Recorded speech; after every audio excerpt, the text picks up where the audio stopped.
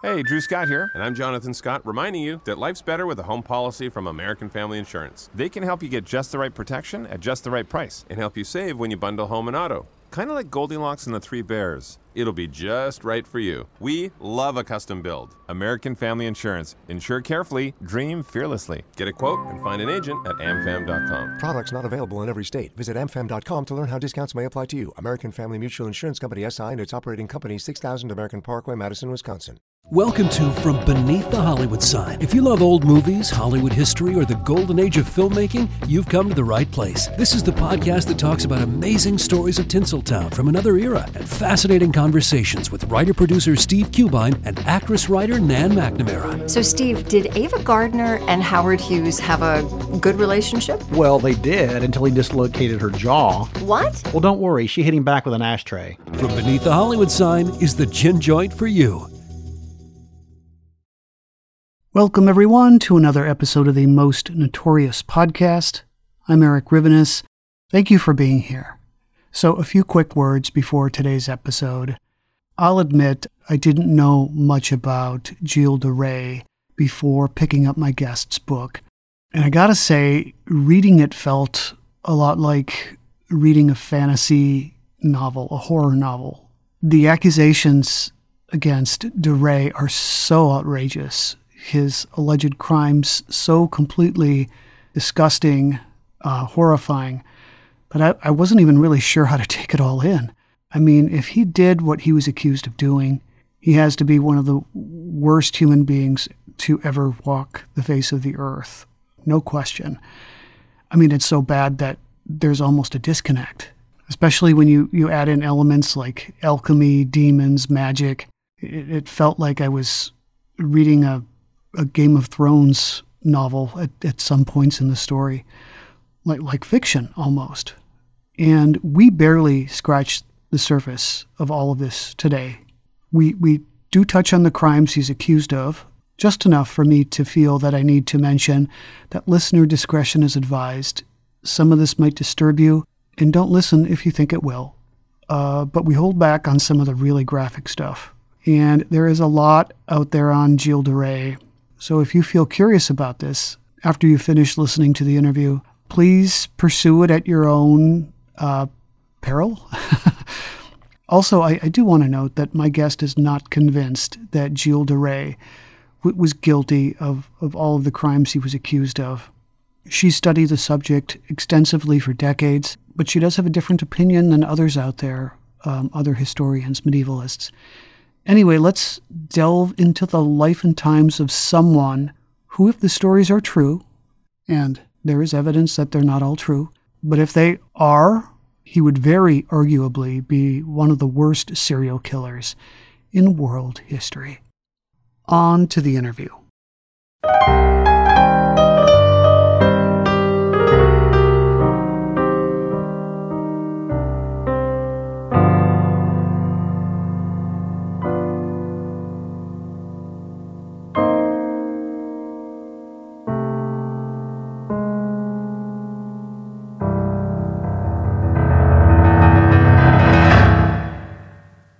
I am very pleased to have Margot K. Juby with me today. She is the author of The Martyrdom of Gille de Rais, a subject she has studied for many years. So great to have you on the show. Thank you for your time. Thank you. Nice to meet you. Yes, nice to meet you too. So how were you first introduced to Gille de Rais? How old were you? I think I was about 14. And I read about him in a book, about an occult book, because I was into the occult like teenagers tend to be. And I just read about him, and something about him sort of gripped me. And when I discovered, there was a book came out about him the next year by Jean Benedetti, and I instantly went out and bought it because I was just, something about this business just interested me. But I've never known what. It was just something that hit me somehow. And I was also, at the time, this is probably important, I was also very interested in miscarriages of justice and everything in that area, capital punishment and everything. So it was on my radar automatically. So, but I didn't believe when I started to read about him, I didn't believe that this was a miscarriage of justice. It didn't even occur to me because, as far as I knew then, history is history, and it's written down in a book, and every word of it is true. So I just didn't think that it was possible that there could have been any jiggery-pokery at all. And I read the book all the way through, and I closed it, and I just sat there and thought, I don't believe that. There's something about this narrative that just stinks. And it was as instant as that. So You took a trip with your mother, right, to France? both my parents, yeah, to Nantes. And what I wanted to do was find Gille de Rais' tomb, which, if I'd read a bit more about him, I would know that it was destroyed in the French Revolution, and I was a bit late. But I was just interested to see these places, and I went to Champs and where he was born, and it was our very last holiday as a family, and we'd never been abroad before. We only ever went to the Isle of Wight, and it was just fascinating, just to be in the places where these things supposedly happened. Right. So let's start with his early life, if we could. Much of it, you write, is unknown. But tell us what you can about the family he was born into and his upbringing. The way he came into the world was very interesting, actually, because he was. There was a dispute over the estates of the Rais family. The last member of the Rais family didn't have an heir. She was called Jeanne Lesage, and she had to quickly find somebody to inherit these estates, sort of vaguely joined onto the family, because the Dukes of Brittany were trying to seize them from her. And what happened was there was a huge dispute about who was going to inherit these lands. And in the end, they compromised. Gille de Rais' father he was a Laval, and he married into the Cron family. His mother was a Cron, which is usually, often people pronounce that as crayon, but it's not, it's Cron. But there was a marriage of convenience, right, that brought this son into the world and a brother a few years later.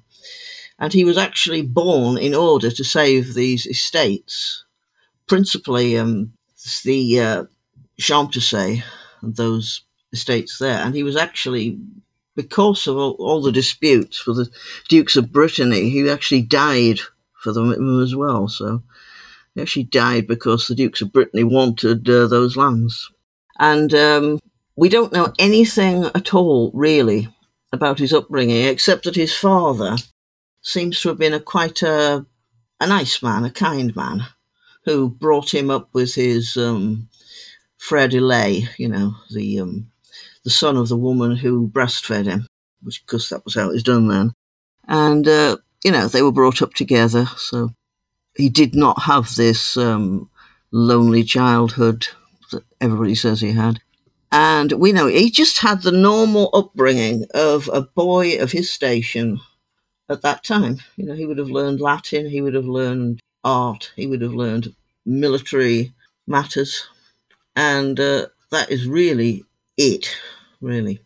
We don't know anything. People make things up, they say. I've read people saying, he killed one of the servants while he was jousting or, battling or something. That's not even true. That's just somebody made it up in a book.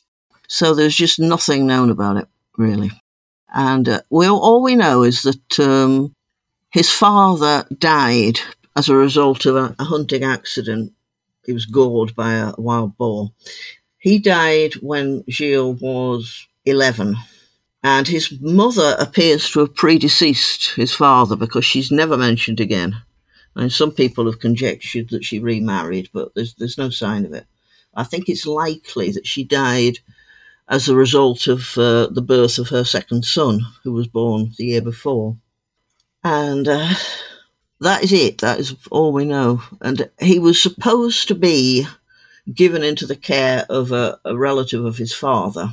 But his grandfather, Jean de Cron, managed to rig it so that he got care of both the children. And there's been a lot of conjecture about him being an evil, unpleasant person. But he wasn't particularly. He was typical of his period. He was a thug, a warlord, and but he wasn't abnormal for that time. And I think the only reason that Gille's father wanted him to be taken care of by somebody different was that he wanted his children to be brought up in his own family and not his mother's family. I think that is the secret of that. And as far as we know, he was very good at all the manly arts, the fighting and the hunting and what have you. And he actually went on to become one of the greatest military men in French history. And he seems to have had his first initiation into battle when he was about 16. And people try to deny this, but it does seem to have happened in the Breton Wars of Succession. And he was actually saved the Duke of Brittany, Jean V, who was later went on to plot against him. And that's really, I suppose, it for his childhood. And he was also married quite young. After he had 3 attempts at engagement, and the first 2 fell through. And a lot of people say, well, this is where the Bluebeard thing comes from, because his previous fiancées died. They didn't die. The first one went into a convent and outlived him. And the second one, we don't know what happened. It was just presumably that Jean de Cran found a richer heiress. There were no dead fiancés in his past. And he kidnapped, he and his grandfather kidnapped his eventual wife, which, again, wasn't particularly unusual. She was an heiress. And when her father died, I think in the Holy Land, the poor girl was literally besieged by suitors. And if Gilles de Rais and his grandfather hadn't abducted her, one of the others would. The idea was just to, abduct the woman, rape her, spoil her market value, as it were, and that was how it was done. It wasn't an unusual thing. It wasn't very nice. You look at it now and you think, well, that's pretty horrible. But at that time, it was how you did it. It was, a marriage market. So I do want to ask you about the Bluebeard connection later. Okay, yeah. So I get what you're saying. You got to look at it in the context of the times, but it's still disturbing, the fact that he did this. And I know that there's a lot of discussion out there by mental health professionals regarding why rapists rape. And for many rapists, there is an element of sexual sadism involved. Yeah, that is probably, the worst thing that you could say that he did, but that was what you did. That was how you got a high-class wife. If he had said, I'm just going to sit here and gently court her, she would have been abducted by somebody else. It was just... you can't really judge somebody in, the 1400s by the standards we have now, because, nowadays that would put you in prison, never mind anything else, but back then it was the norm. The only things that he ever did were related to kidnapping, oddly enough. There are, I think, a couple of kidnappings in his later life, but they were men, and it wasn't particularly unusual. He abducted a former tutor of his, who was a priest, I think, and that got him into a bit of trouble. But the only reason he did it was that he felt that this tutor had betrayed him by going in with the people who were his enemies. There was also the famous incident of Saint Etienne de Mermort, where he abducted a priest who was supposedly saying Mass at the time, because he was taking care of a castle which was disputed property. But that, again, it was politics. People did that. But there's nothing sadistic about it. It's just getting your own back. And there is an incident, in fact, in French history, where Constable of France, Arthur de Richemont, abducted Jean de Malestroit, who was in the future was going to be Gilles de Rais' judge, because he had been suspected of allying with the English and trying to cut off supplies to the French troops and this, that and the other. and he caused a lot of trouble, and de Richemont just seized him and flung him into prison. And I think he was jolly lucky to get out again, because I mean, that was just the kind of thing they did back then. And this was the Constable of France. Nobody's ever said anything about him being a mass murderer or anything. It's just that was what you did. That was how things were. It just sounds weird to our ears, you know. Like, he did what? But that was what they did. How did he meet Joan of Arc? And how did he become allied with her? What did he see in her? Well, he met her initially at court, when she arrived at court. And there's a lovely little story that's just totally invented by George Bernard Shaw. Because, you know, she came to court and the king hid himself because he said, well, if she's some supernatural, you know, entity, she'll recognize me. And she did. Right? She just knew him. He was just hiding among the other noblemen, just looking perfectly, I suppose, as drab as a 15th century nobleman would look, and she just went straight up to him. But George Bernard Shaw invents the idea that Gille de Rais pretended to be the king and, you know, sat on the throne. And it's a lovely little story. It's not true, but that anyway was how he met her. And it's very odd, actually, that he was allied with the king in Joan of Arc, because that was the losing side. At that time, nobody was allied with the Dauphin. Nobody cared for him at all. The English had occupied everything north of the Loire, and the king was sort of squatting in a small, impoverished court south of the river, and it's just odd that Gille de Rais would side with him. So I think that although he had both Breton and French blood in him, he very much felt that he was French, because otherwise he would not have sided with the Dauphin. And I think he may have been, everybody says, you know, he was in love with Joan of Arc and she was androgynous and this, that and the other. We don't know any of that. We just know that he was impressed by her. Well, everybody was impressed by her. There were a whole load of people who rallied to her flag, who just found her hugely magnetic. And she must have been, really. I mean, what she did was quite phenomenal. Finding her way across France to the French court and getting to see the king and having him fit her out with armour and send her off to fight at Orleans, that is an achievement, you know, whatever you think of her. So he was her right-hand man, right? Was he capable? What kind of actions did he perform? Was he able to advance her cause? Yes, he was. He was actually a second in command, and at the end of the Loire campaign in Orleans, the king gave both of them the right to wear the fleur-de-lis on their coat of arms, which was absolutely unprecedented for an individual to have that. It was usually something that was given to a particularly loyal town or something, but those two were regarded as the primary commanders, and they got this accolade that nobody else had. And he did save her life a couple of times, and he was charged with protecting her in battle. And some people say that was her decision. You read about Joan of Arc and people try to make out that she kept her distance from him and she didn't care for him at all and he barely had anything to do with her. And it's not true. They were very closely linked in battle.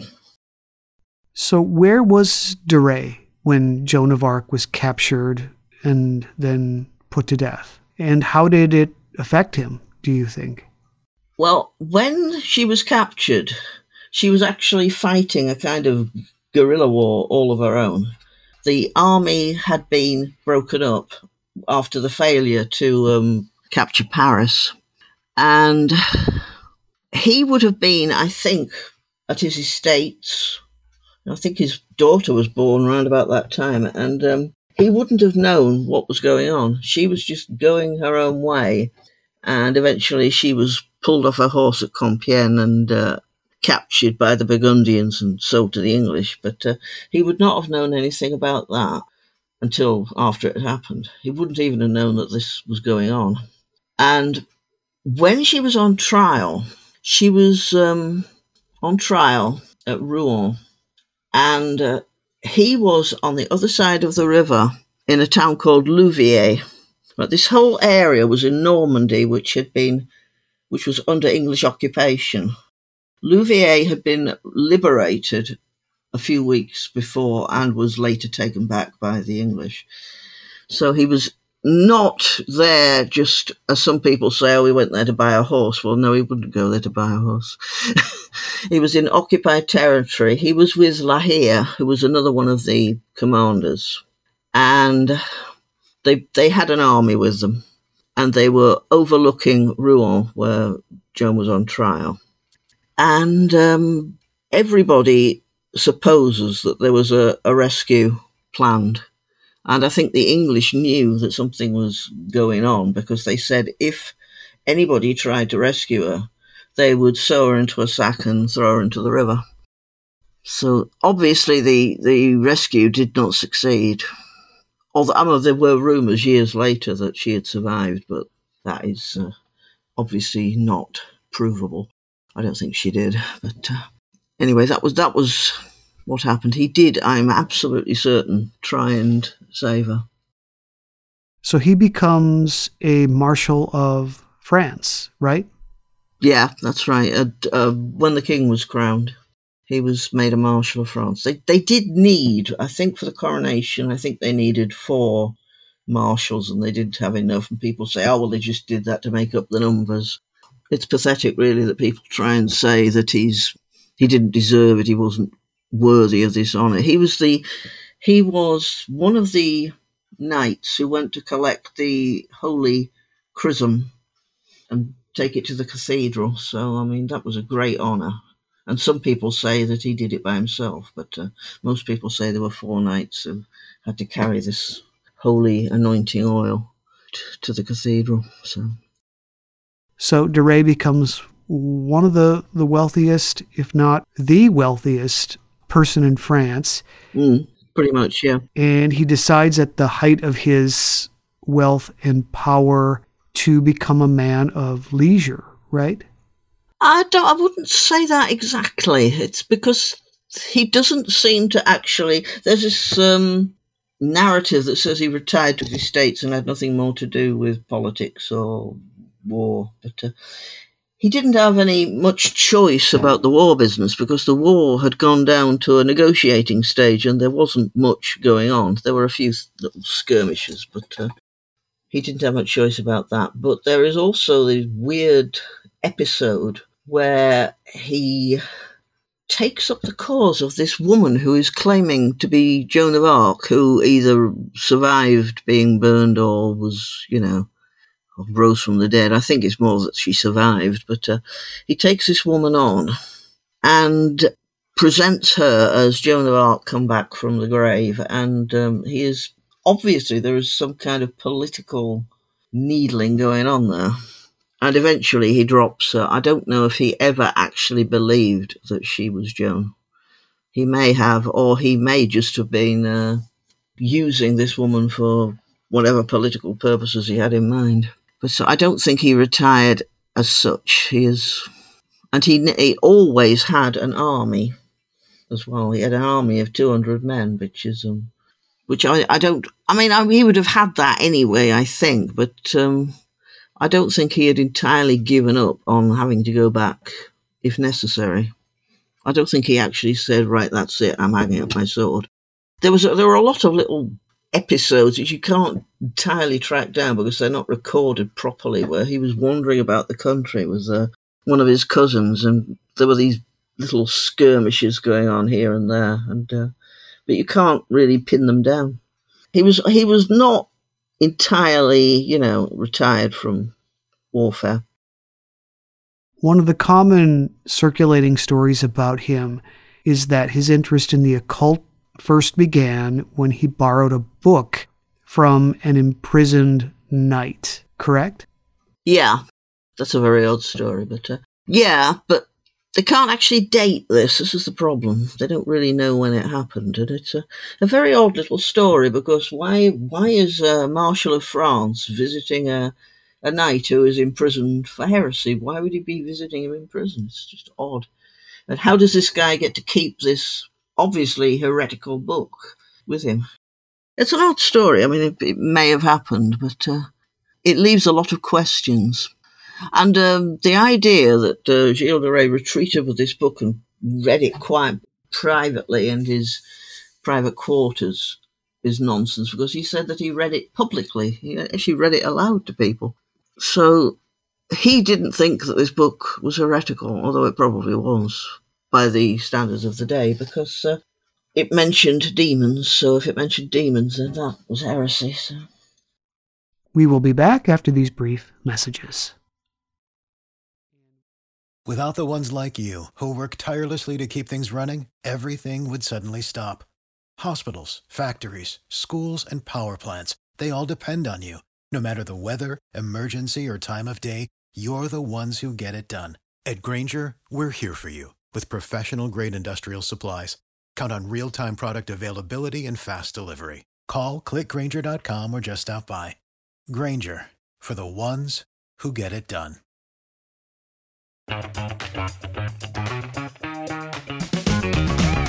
Hey there, I'm Dylan Lewis, one of the hosts of Motley Fool Money. Each weekday on Motley Fool Money, we talk through the business news you need to know and the stories moving stocks on Wall Street. On weekends, we dive into the industries shaping tomorrow and host the experts, authors, and executives that understand them. Tune in for insights, a long-term perspective on investing, and of course, stock ideas. Plenty of them. To quote a listener, it pays to listen. Check us out and subscribe wherever you listen to podcasts. Some of us love history. Others used to or never did, because history was presented as nothing but the rote memorization of names, dates, and facts. Basically, the story got left out, and that made history kind of suck. My name is Greg Jackson. I'm a university professor with a PhD in history, and bringing history to life is my passion. That's why I created my podcast, History That Doesn't Suck. I want to teach you everything you need to know about U.S. history, but I do so through stories. Let me tell you about George Washington begging his men not to mutiny against Congress, Clara Barton saving Union soldiers amid enemy fire, enslaved Frederick Douglass risking his life for liberty, and about so many other figures as their real experiences make industrialization, social movements, and even congressional debates and tax policy come to life. Subscribe to History That Doesn't Suck today, and join me, Professor Greg Jackson, every other week for a new episode, where I'd like to tell you a story. And we have returned. How does he spend his money? And how does his wanton disregard for his finances affect his extended family? I think the expenditure business is a bit exaggerated. It's not much exaggerated, but at that time, that was what noblemen were supposed to do. They were supposed to splash the cash around and impress the hoi polloi, you know. But there are other people at that time who do exactly the same thing, you know, lords, and that is a thing that you can do. But, he was a bit exceptional in his extravagance. He did not. I don't think he kept very good accounts, put it this way, because he was. When he owned these properties, they were making money, particularly the ones on the River Loire, because he could tax the boatmen on the Loire as they went past the castle. But he spent faster than the money was coming in, and then he would kind of sell off the rights to the taxes to other people, thus cutting off his own income. And I don't think he was very financially aware. But there is no way to prove that, because there are these accounts of all the estates, right, called cartulaires, and the pages that deal with Gille de Rais' time have been removed, so we don't know exactly what his finances were. They have been, you know, that has been concealed from us at some later date. We don't know when. He did spend a lot of money on a recreation of the Siege of Orleans, a big play actually in Orleans that went on for a long time. There were a lot of actors involved, and it was absolutely huge. And that would have meant a lot of money was spent. But oddly enough, when the king was talking about this years later, he did not blame Gilles de Rais's problems with money on his theatrical escapades. He blamed it on poor servants, bad management of remote estates, things like that. And I think alchemy, but not the theatre, because that was quite, it wasn't that unusual for a nobleman to be involved in the arts. But the main problem with his theatricals is that it was the Siege of Orleans, and Joan of Arc had been burned as a heretic, and he was effectively saying that she was a great person, and I think the implication is saintly, and that was just not something he did. He was standing up in public and saying this heretic is a saint, and I think that was actually where he started to fall from grace, because a heretic wasn't even allowed to be defended in court by a lawyer, because, if the lawyer said, oh, this guy is a fine guy, the lawyer would also be a heretic. So they weren't allowed to do that. And you certainly weren't allowed to make plays about them and say that they were sitting at the right hand of God or something. So I don't think people take that seriously enough. They just don't seem to just pass that by, but they don't understand the values of the time, which was that heresy was worse than anything. And when he's in court, heresy is the worst thing. It's worse than murder, literally worse than murder. Right. So tell us about his chapel of the Holy Innocents. What was its purpose for him?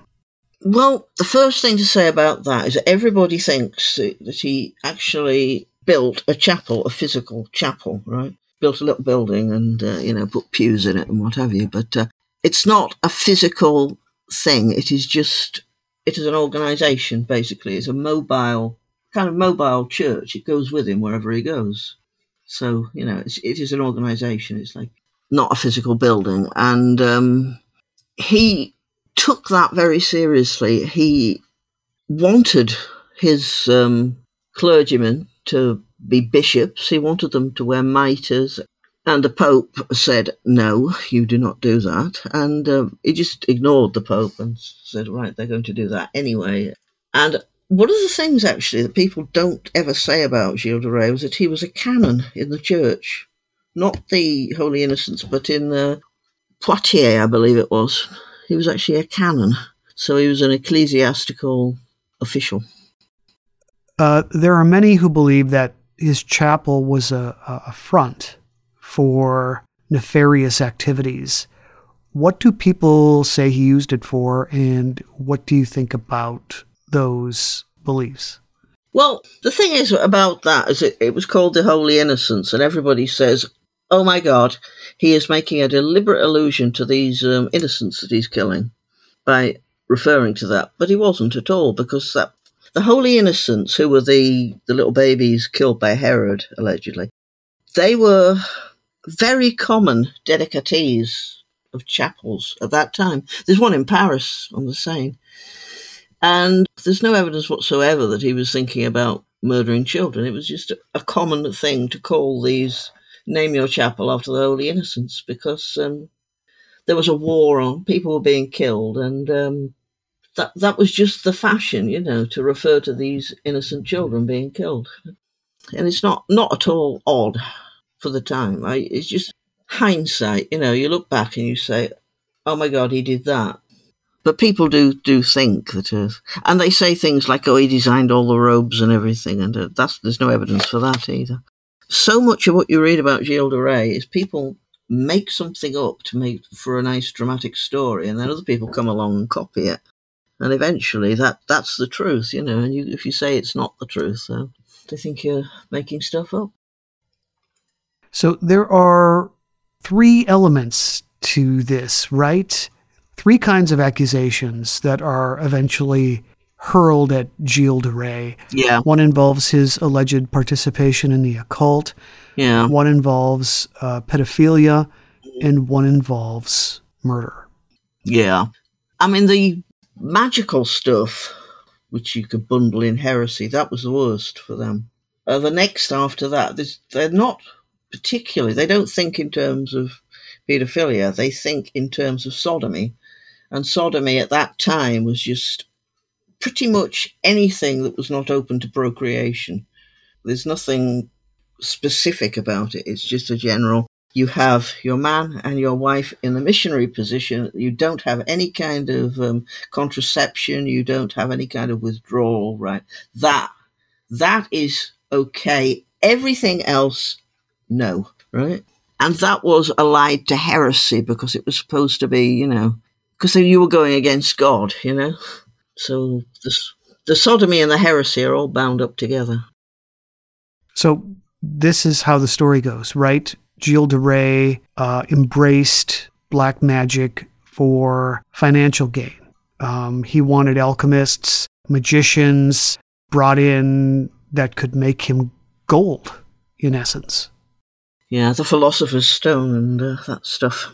The thing about that is that alchemy wasn't illegal at that time. It was a kind of intellectual pursuit that was quite acceptable for a nobleman to dabble in alchemy, but you were not allowed to try to create gold. That was absolutely, they called that alchemy, and it was illegal. They regarded it as forgery. They didn't think you could do it, but if you were doing that, you were a forger, right? So he has several confessions. The first one that nobody talks about, he says that is the only thing he feels guilty about. Is the only thing he thought was a crime was trying to create gold. And how does he go about doing all of this? Who does he hire? Who does he bring into his circle? What steps do they take to make this happen? He has several magicians who come into his castle and try and do this. There's one particular guy. The guy has a silver coin they give him, and he locks himself up and says, I'm going to turn this silver coin into gold. Well, what he actually did, they were in an inn, what he did was turn this silver coin into wine.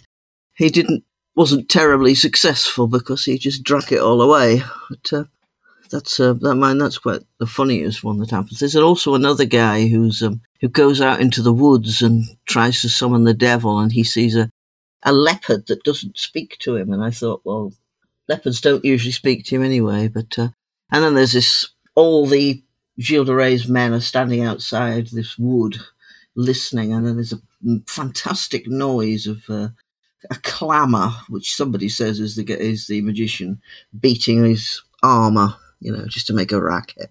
And then he comes out and says the devil attacked him, and then he needs more money to go off and get something he needs, and then we don't see him again. So there's all kinds of these people who turn up in his lives and basically fleece him and then disappear again. The one that people are interested in is Francesco Prelati, who is an Italian. He was supposedly the person who told Gille to sacrifice body parts to the devil. But there's only one instance of anybody offering body parts to the devil, by the way. It's just it's not something that was going on all the time. It was just something that happened according to some of the people who gave evidence. But the thing about that, though, is that people say, oh, Prelati corrupted him and taught him how to sacrifice to the devil and everything. Prelati only came into his life in, I think, about just over a year before he's arrested. He turned up in May, and the next year, Gille is arrested in September. So you cannot blame Prelati, whatever he was, whether he was a magician or some kind of shyster. You can't blame him for any of this because he just wasn't there. And the dates of all these alleged murders are very odd as well, because he is originally charged with committing murders every hour, every day for 14 years. Now, if you go back 14 years from when he's arrested, this is before he met Joan of Arc, right? And later, the date is changed in the trial to say it was the year his grandfather died. That is to say, just after Joan of Arc died as well. So you've actually got this period of time before Joan of Arc died, when he is allegedly, and with there are depositions that will attest to this. He was apparently committing these crimes before he met her, and therefore the people who are very much in favour of Joan of Arc do not like that at all. But it's all very vague, and obviously the trial record has been altered at various times in history, but... Yeah, I do want to talk more about that. But to go back for a moment to this dalliance he had with the occult, and many people think that it was much more than a dalliance. And one of the things he did, and it's a story that's often told, is that he summoned a demon. Yeah. A demon named Baron. What was supposed to have happened between de Rais and Baron? In what form did the demon present itself, and what were their interactions? Well, Baron is quite odd, because if you read all these books on demonology, he doesn't exist. He was Prelati's own little private demon, who, according to him, was a very handsome young man who was, I think he wore a violet cloak and was generally, if you assume Gille de Rais was gay, which he may have been or he may not, but if he was, then that would be calculated to appeal to him. But Gille de Rais never sees Baron. Even if Baron is actually in the room, he doesn't see him. Only Prelati sees Baron. So I think at this point, either you have to say, well, Prelati has got the sight and he can see demons and Gille de Rais can't, or you have to say this was a bit of a joke. But there is never, I mean, you read about Gille de Rais making a pact with the devil. He never does. He writes pacts, he signs pacts, and he sends them off to be given over to the devil, and the devil never turns up to pick up the pact. So he is not in league with the devil, because he can't make this pact. At one point, right, there was a winged serpent. Oh, yes. Yes, the winged serpent, yes. There are two versions of this story. And one version is Gille de Rais' version. Now, if you read the trial record, Gille de Rais' evidence is really flat and dull, right? Everybody else has these wonderful stories, but he doesn't. His stories are always really flat. So Prelati claims that the devil has filled a room full of gold. And obviously, he should not have told Gille de Rais this unless he actually wanted him to ruin things, because he said you're not allowed to go and look at that gold. So, but obviously he's going to know that Gille de Rais, the first thing he says is, I want to go and look at the gold, right? But it's protected by a fierce serpent with wings, right? Of course, Gille de Rais goes and gets his piece of the Holy Cross, and he goes to have a look at this gold, which isn't there. But it's protected, the room is protected by this winged serpent, and only Prelati sees a winged serpent. And when they finally do get into the room, there's no gold at all, obviously. It's turned to dust.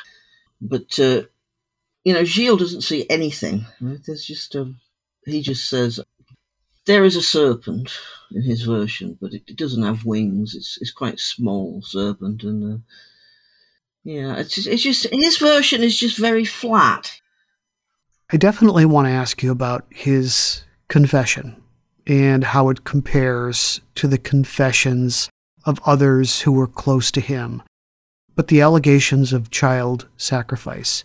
There were some parents who believed at the time that their sons had possibly been snatched up by de Rais and his accomplices, lured into his castle with promises of jobs as pages, outfitted with expensive clothes, fed expensive food and drink, before being forced to participate in heinous, terrible acts. Those were the allegations, right, that the parents of these children made.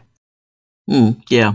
It's all very exaggerated because if you go through the records, this just isn't happening, right? There are some set piece stories where somebody says, "Oh, my son went there and he vanished," right? But there are very few of them.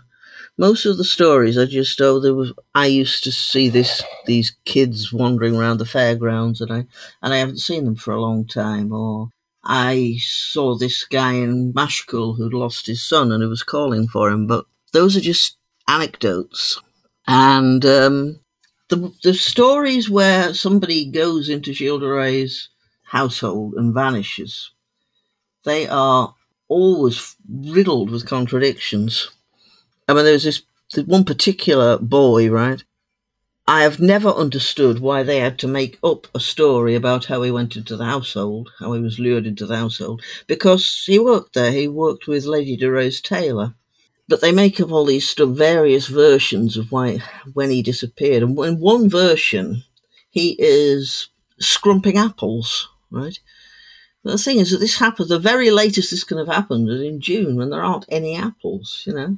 You can't go nicking apples from the orchard in June because the blossom has only just gone. So it's just very strange stories and they don't always make sense.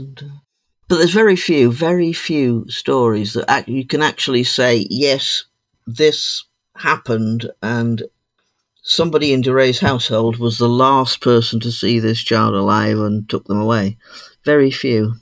And there is, as far as I know, as far as I recall, there is not even one instance where Gille de Rais is actually abducting children or is the last person to see a child alive. It never happens. And then people say, well, he sent people out to get them for him. I mean, why would he? Well, if you are looking for beautiful children, you want to choose your own.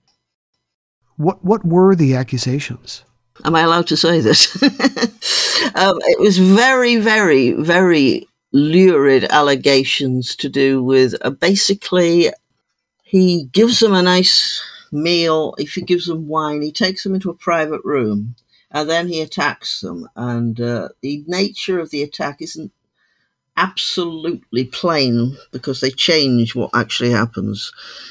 In the ecclesiastical trial, he does one thing, and in the civil trial, he does something else that's slightly different. But basically, he is supposed to be masturbating on them and killing them in various ways, like beating them to death, cutting their throats, and this, that, and the other, slitting open their stomachs to look at their entrails, and pretty much anything you can think of. But, and hanging them as well, hanging them till they're almost dead and then taking them down again, saying it was just a game. I mean, it's unspeakably horrific. I mean, it's almost beyond comprehension, if true. It is, yes, if it's true. I mean, it would be absolutely horrific. But I keep seeing people saying, well, he behaved like a typical serial killer. And I don't see that because, I mean, serial killers, on the whole, there are a few exceptions, but I can't think of very many killers who have actually treated murder as a spectator sport. I mean, this is not just maybe, a folie à deux where, two people get into some kind of weird rituals. This is several people. This is two of his cousins. There are two body servants. They are all there, right, watching or actually doing the murders. And that, to me, is not what serial killers do nowadays. It's not typical by any means, I'm not saying that it couldn't happen, but I am saying that you can't say, well, that's what serial killers do, because they don't. I'm just casting around in my mind to think of anybody who's been, where there has been more than two serial killers engaged in murder simultaneously. I'm certain there must be a couple, but it's not common. The details are really graphic in the book, and we don't need to get too far into it. I think we all get the idea. No, I don't think we should. One more break. We will return after these brief messages. The storm broke in Chattanooga one night in 1906 when a young woman was the victim of a violent crime. From that moment, the city knew no peace for 4 furious years. At the center of the storm was the notorious inmate Dave Edwards, who was awaiting trial on murder charges. After a high-profile case threatened to go cold, the desperate county sheriff did the unthinkable by freeing Dave Edwards from jail and deputizing him to track down the fugitive. Grievous Deeds, 4 Years of Fury in Chattanooga, Tennessee, written by Kimberly Tilley, narrated by Samuel Burse, is the most amazing true crime story you've never heard. Listen to Grievous Deeds, the audiobook, available on Audible, iTunes, and Amazon.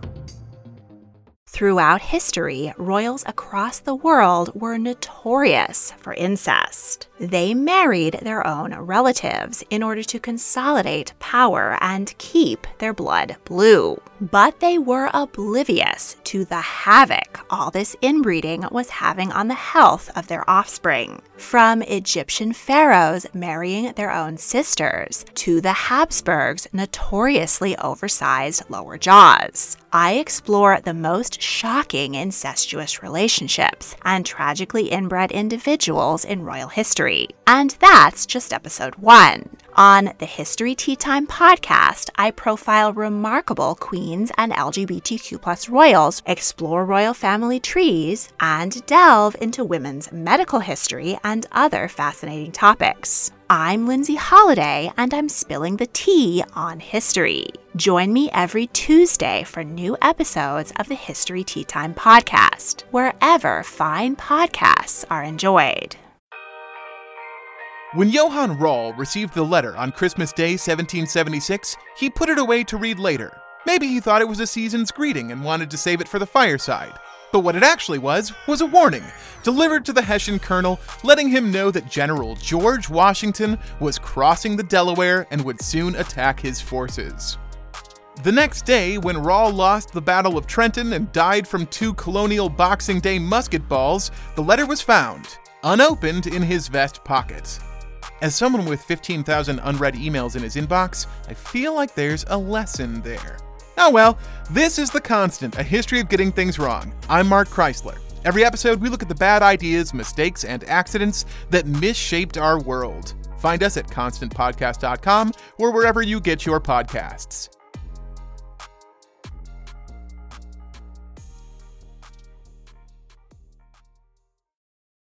And we are back for the final time.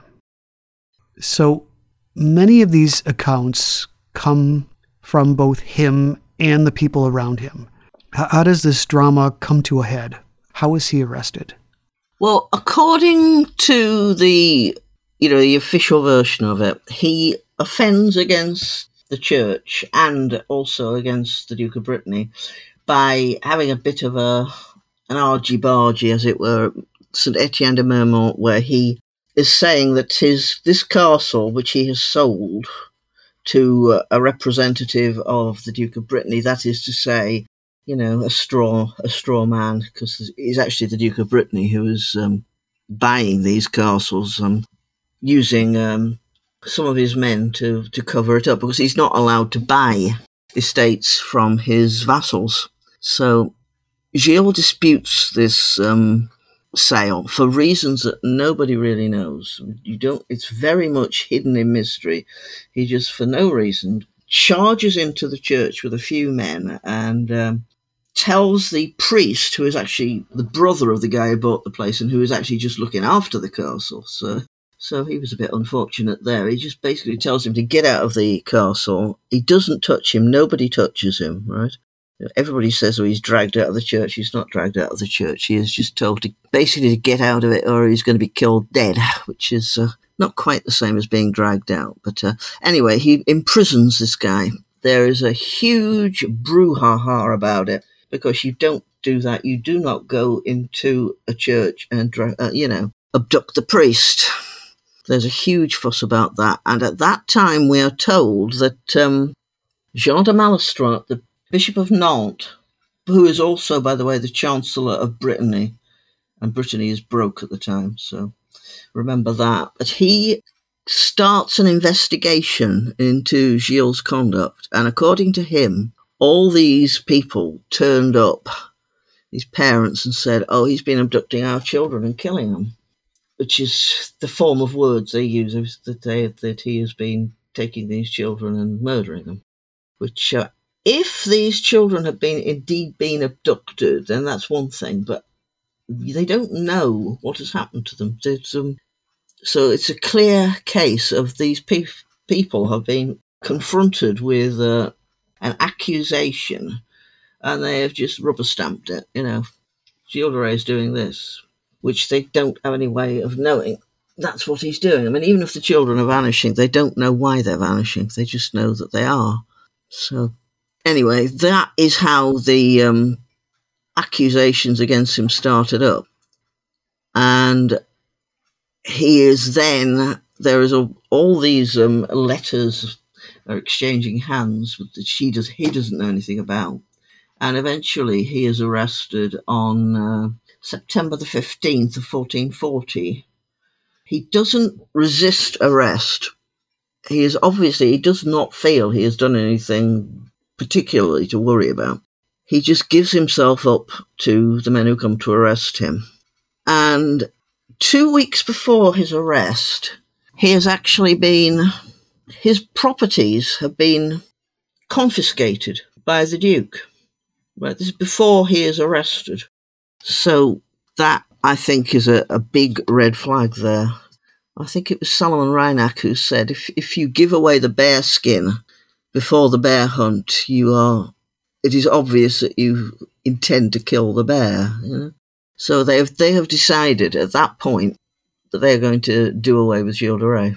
He's not going to go to court and be found innocent. So he's arrested and taken to Nantes, which is the capital of Brittany. And then the trial starts. It's very important, actually, to point out that this takes place in Brittany. It is a Breton court. It isn't a French court.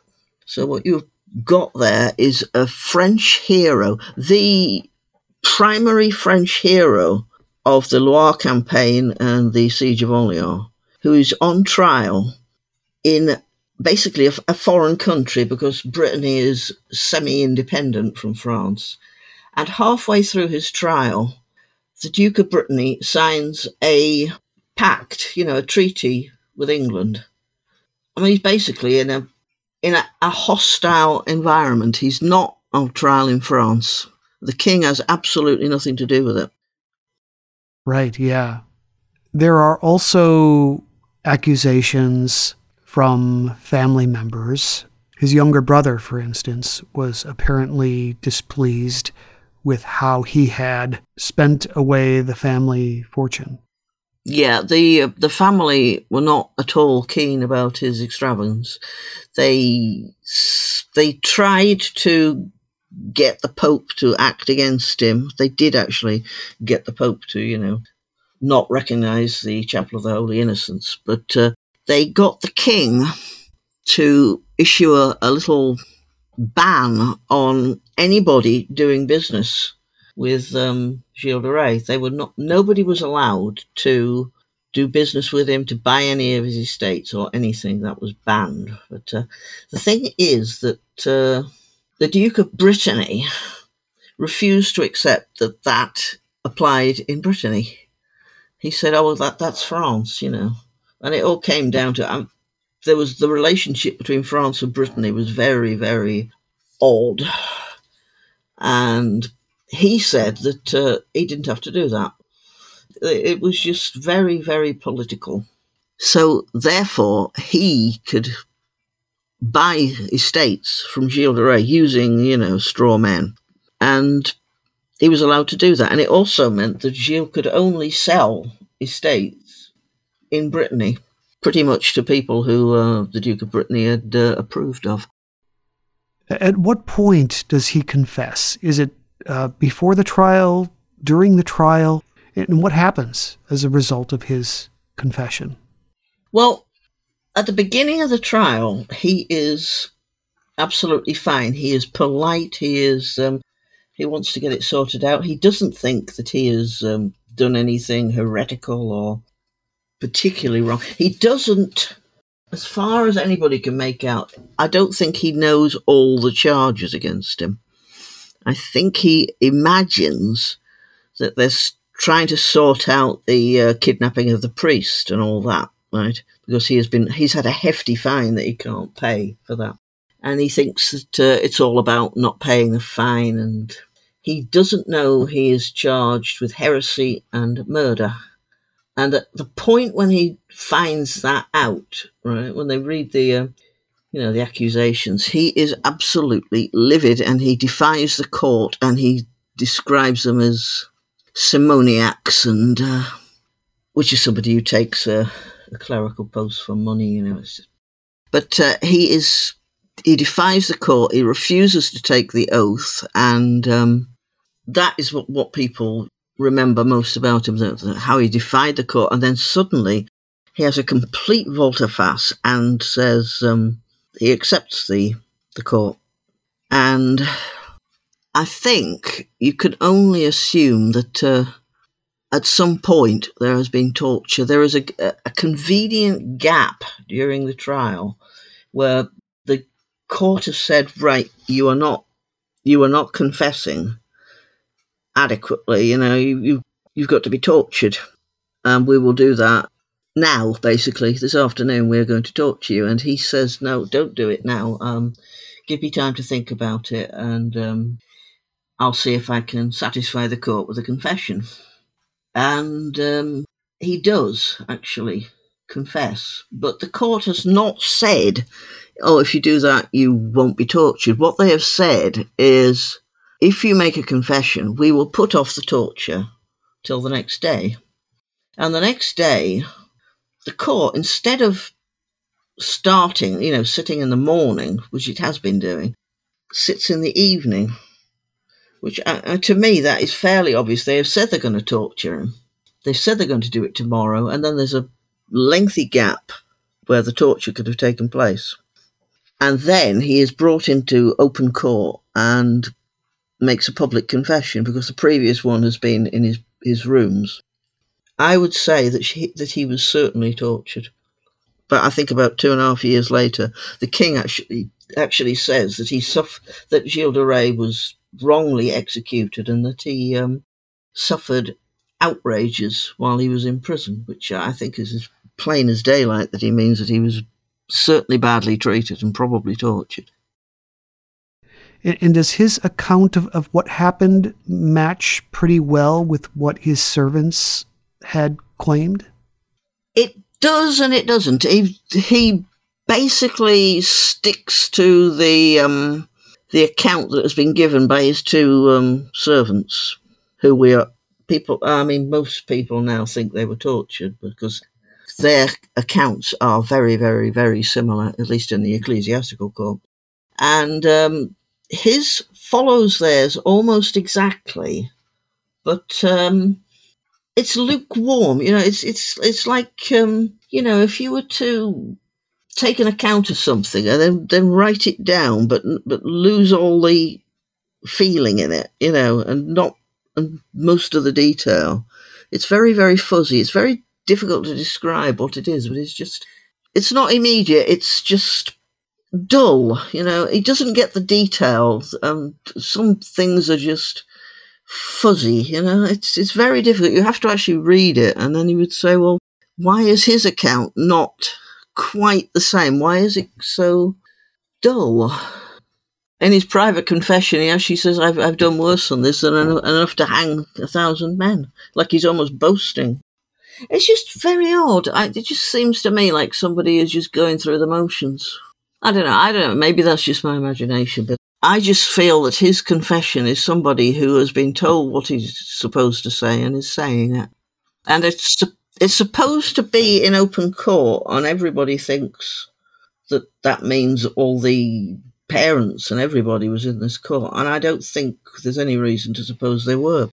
It's a very odd court, because it's supposed to be a bishop's court, which would be open to the public, but it's actually presided over by the number 2 inquisitor in the country who shouldn't be there.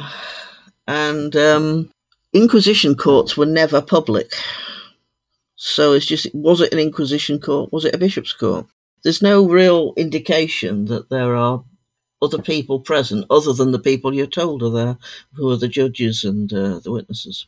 But the civil court is a lot more. I mean, it's shorter. It's just rubber stamping everything. But you are told that the court is crowded. You're told there are people present, but you're not told that with the Inquisition or ecclesiastical court. So whether he gave that confession in public, nobody knows. And obviously, all the documents are compromised because they have been altered over the years. So basically, everything that had been said about him, he confirmed. Yeah, he just effectively says, yeah, what they said. It's as dull as that. Right. Which was that he was a participant in these supernatural, demonic exchanges. Yeah. He had tried to make a pact with the devil. He was kidnapping children, abusing them, torturing them, murdering them.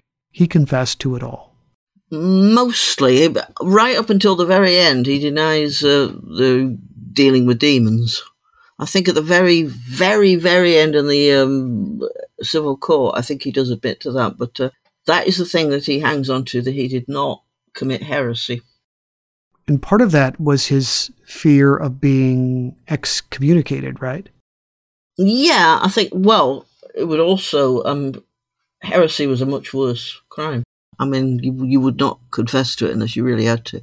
But yeah, he was afraid of being excommunicated because he was a religious man. He was obviously religious his whole life. And a lot of people think that it was just the threat of excommunication that made him confess. I don't think it was. I think torture helped quite a bit.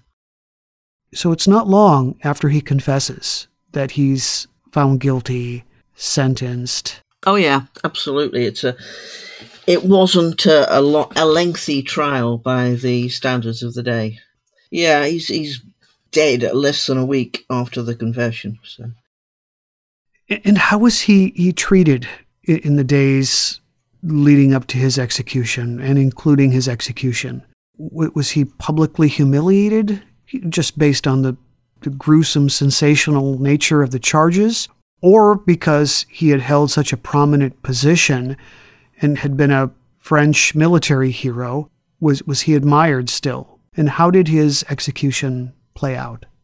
He's given 3 favours. He is the excommunication is rescinded. He's given a procession, right, so that the people can follow him to the gallows. And he is given what he would think of as a privilege of being the first to be executed, because he didn't want his servants to die first, thinking that they might just let him off, right? He wanted them to see him die, so they wouldn't feel that they were just being punished for his sins, right? And also, he was given the right to be buried in Notre-Dame-des-Carmes, which was where the heroes and the noblemen of Brittany were buried, which, I mean, that is a huge thing, because it means he's sentenced to be hanged and burned, but he's taken down from the gallows before he can be burned, so he can be laid to rest in this cathedral. But that's not because of his position officially, it's because of his penance, right? Because he has been so penitent. And in fact, the reason they have kept these documents about his trial and execution was as an example of Christian penitence. And subsequently, his daughter has a big memorial built near the place of the execution. So he didn't have his servants are burned to cinders, but he did not have the same treatment as, the common criminals. So the title of your book is The Martyrdom of Gille de Rais. What makes him a martyr, in your opinion? I think he is actually presented in the court documents as a martyr. Not a saint, obviously, although he was subsequently seen as one, I think, to some people. But they have this whole thing about, if you read the accounts of the crucifixion in the Gospels, and then you read the account of Gille de Rais' crucifixion, his hanging, all right, the parallels are just quite stunning, and they would be stunning to somebody now, but imagine, in the 15th century, as this guy is being led out to be executed between two common criminals, it's just, and I think at the same time of the day as well, 9 a.m. It's obvious, right? They would not have done something like that naively. They knew what they were doing there. Either this was made to happen to look like the crucifixion, or it was subsequently altered. Interesting. Now, of these hundreds of children he had been accused of murdering, were there remains of these children ever recovered? Well, according to the trial record, these bodies were burned to ashes and then just scattered in the moats, which is quite difficult to achieve. And there was never one single bone found, nothing anywhere ever at any time, either at that time or subsequently. And every now and then on the internet somebody says, but they found bones here and they found bones there. But they didn't. There was no physical evidence. The only evidence that was alleged was there was some suspicious ashes, whatever suspicious ashes look like, and a bloody child's smock. But they were not found in any of the castles or, in the vicinity of the castles. They were found in this hovel, basically, on the outskirts of Margot. And there is no reference anywhere to Gille de Rais going to this particular building. It was Prelati stayed there. But Gille is not recorded as having gone there. There is no murders supposed to have taken place there, not even any magical operations. And after all, they found ash in a hearth. What do you expect to find in a hearth? But that was it. That was the sole sum of all these hundreds of bodies that are supposed to have been disposed of, and that's it. Some suspicious-looking ashes nowhere near the castle. You mentioned earlier that transcripts were altered. Yeah. When were they altered? Why were they altered? How were they altered? Nobody really knows. The place where the original document is supposed to be kept will not allow anybody to look at it, and hasn't allowed them for some time. Basically, I think for about 30 years, they have not allowed these documents to be looked at. I have read somewhere that is not even, they are not even the original documents, and that those were destroyed, and these are a copy. There are actually 4 copies of the trial, but the one at Nantes is supposed to be the original. But there is a lot of feeling nowadays that it's not even that. Even the people who think he was guilty say that these documents are compromised. It says in the actual document itself that the right is reserved to change these documents at a later date. It's as blatant as that, If we want to change these documents, we will. I don't think you can trust anything that you read in the trial record, really. It's very, very odd. Think details change from one court to the other. The details given in the civil court are very different from the ones in the ecclesiastical court. And there are these odd little, I don't know what you would call them really, they're like headings that obviously were added later, because it says that he was sacrificing children to the devil, right? There's just this little tag at the beginning sort of summing up the evidence, and that is the only place really where they say that he's sacrificing children to the devil, and I'm pretty certain that was added at a later date. So it doesn't gel with the body of the evidence. So could you explain his nickname, Bluebeard? Where did that come from? That, I'm not absolutely certain how it started up, but it started up in the middle of the 19th century. There was a guy called, I think, Richer, who just referred to him as Bluebeard for no particular reason. There was a fake version of the trial by a guy called Paul Lacroix, which everybody who wrote about Gille de Rais subsequently has either based their accounts on him or on somebody else who did. So he has just absolutely permeated the whole narrative. And he put up this idea that Gille de Rais has this, hair that's a normal colour and a beard that's blue. He actually writes that is what he looked like. And he's made this up because nothing in the trial is a fake version of the trial, and there is no description of Gille de Rais in the trial record or anywhere else. And so it all came about that Gille's first biographer, the Abbé Bossard, he took this absolutely literally. And in fact, his whole thesis, because he was actually writing a thesis about French literature. He didn't know anything about history or folklore. He was writing about French literature. He took that literally, and he took as the theme of his thesis that Gille de Rais was actually the inspiration for Perrault's Bluebeard. And there's nothing whatsoever to justify that. Absolutely nothing. It's just it's a thesis that Bossard had, and the point of a thesis is that you put forward sometimes quite a controversial theory, and people come along, your examiners, as it were, they come along and question you about it. Well, Bossard was never really questioned about the topic of his thesis. He was criticised for his poor prose style, but nobody actually questioned what he was saying. And there is no reason to believe that Perrault was inspired by Gille de Rais. If he had needed to be inspired by anybody, there was basically just around the corner in Brittany, there was a guy called Comore who reputedly murdered his wives as they became pregnant.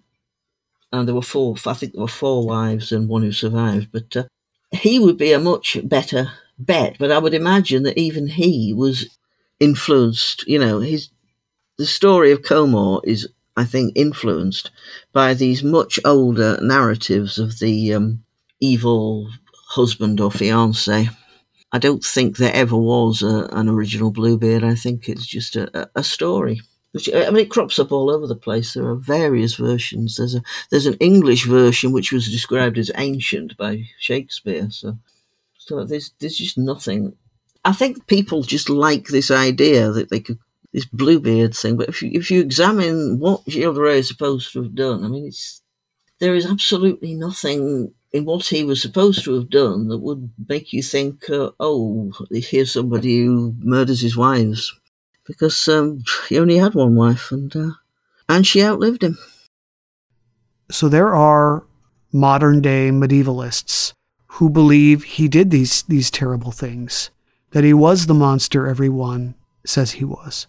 And one of the arguments they make is, how could the people that surrounded him, how could they have created accusations like this out of thin air when there was no precedent?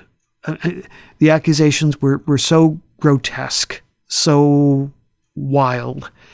It would have been beyond the ability of someone from this time to imagine them. I think that's a pretty silly argument, really, isn't it? It's basically saying no smoke without fire. But there were accounts. There's always been this legend, which died down for a while, and it started to flare up again, that Gille de Rais read a book about the Roman emperors, and he was inspired by that. There are fake quotes about him saying, I read this book, and then I went straight off and imitated them. And if you read some of the things that Nero, say, was supposed to have done with children, and what Caligula did, and all of which, by the way, is fairly iffy, because people made things up in those days as well. But if you wanted to make up a story about somebody being incredibly, murderous and sexually perverse, you just read about your Caesars. I mean, it's all there, I mean, to the point where people say, well, that's where he got his ideas from, because that is a thing that nobody can understand. Right, yeah. So there was a trial in France in the early 1990s, right? And he was exonerated in that trial. It didn't have any official standing, but it was a guy called Gilbert Proutot, who was a novelist, and nobody is really quite clear exactly what happened there or why he was doing this. He said it was because he had a mentor who was interested in exonerating Gilles de Rais. But nobody knows why Proutot did this, and people say, well, he just did it for the publicity, but he didn't need the publicity. He was a 70-odd-year-old writer. He was very well known as a writer. He didn't need to do that. So why he actually did it, I do not know. But anyway, he got this court together, and we are told now that he didn't invite any medievalists. We don't actually know whether he invited any medievalists. Maybe he did, maybe he didn't, but it has become part of cut and paste mythology that no medievalists were invited. But it was really, I mean, it was a media event. Proutot was very, very good at manipulating the media, and he wrote a novel, which is criticised because people say, well, he puts a lot of myths into this thing. He says that Gilles de Rais is born in Machecoul and that his mother remarried. And I think to myself, well, yes, he did say all that, but he got all of that from Gilles de Rais' official biographer, Bossard. So you really can't say that Proutot was inaccurate without actually saying, yes, but Bossard was inaccurate as well. So he's quite a cunning little chap. I mean, I love Proutot. I absolutely love the guy, but he was very naughty. He did make things up. I know he made things up, but I have read historians on Gilles de Rais, and I can tell you that they are not all that. There was one called Jacques Here, who was, I think he was writing in the 90s. He was trying to debunk Proutot, but he was actually believing all kinds of myths. He was quoting from the guy who wrote the fake trial version. He was quoting from that as if it was genuine. And he's supposed to be a historian. There have been very few historians who have actually written about Gilles de Rais, and pretty much every single one of them has fallen for one myth or another. And I don't get the impression that the historians have actually done their job. I think somebody needs to actually go in there, get those documents, examine them thoroughly, and study them and do a proper biography instead of just reading somebody else's biography and saying exactly what they said. I mean, I am not very good at Latin. I did Latin at school. I was horrible at Latin. But I had the transcript of the Latin trial, which is redacted because, as far as I know, there is not a copy. There is not a transcription of the Latin that hasn't had all the rude bits cut out of it. But I read through that, and straight away, the first thing I noticed was that there is a guy who gives evidence called Dowsey, and he is actually goes by two different, well, possibly three different names, and the other one is Sauce, right, which is spelt with an S. It looks like a totally different name, but it's not, because you can tell by reading it that this is the same person, and everybody has assumed that these are two separate people. They are, in fact, one and the same person, and Dowsey is saying he had lost a page that Gilles de Rais must have murdered, and this, that, and the other. And the other one, Sauce, is actually employed by the Duke of Brittany to go into Gilles de Rais' castle and persuade him to enter into a financial transaction with the Duke, right? So these are the same people. We've got a link between rumours about Gille de Rais murdering children and somebody who was being paid by the Duke of Brittany. And nobody noticed that. None of these historians picked up on it. And I don't think that's because they were too dim to notice. I think that's simply because they didn't read the records either attentively or at all. I mean, I should be picking things up like that. I should be, believing them, but they have not noticed that. So for people who want to learn more about you, get your book, where should we direct them? What do you recommend? Well, if they I have a blog called Gille de Rais Was Innocent. I have a Twitter account by the same name. But I mean, really, if you Google my name, then it will come up. The book is available on Amazon, but there are links to it all over the place. Well, this has been awesome. Thank you so much for chatting with me about this. It's been fun, hasn't it? Again, I have been speaking to Margot K. Juby. She is the author of The Martyrdom of Gille de Rais. This has been another episode of the Most Notorious podcast, broadcasting to every dark and cobwebbed corner of the world. I'm Eric Rivenes, and have a safe tomorrow.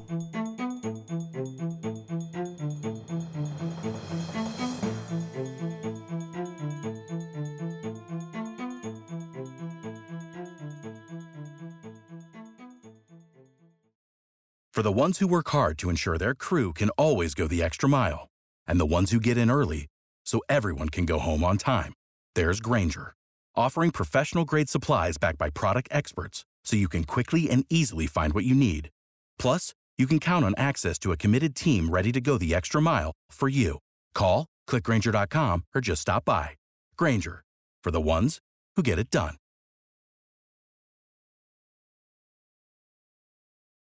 Want to learn how you can make smarter decisions with your money? Well, I've got the podcast for you. I'm Sean Piles, and I host NerdWallet's Smart Money Podcast. Our show features our team of nerds, personal finance experts in credit cards, banking, investing, and more. And they'll help you make the most of your money while cutting through the clutter and misinformation in today's world of personal finance. You'll get clarity on strategies to help you build your wealth, invest wisely, shop for financial products, and plan for major life events. Listen to NerdWallet's Smart Money Podcast wherever you get your podcasts.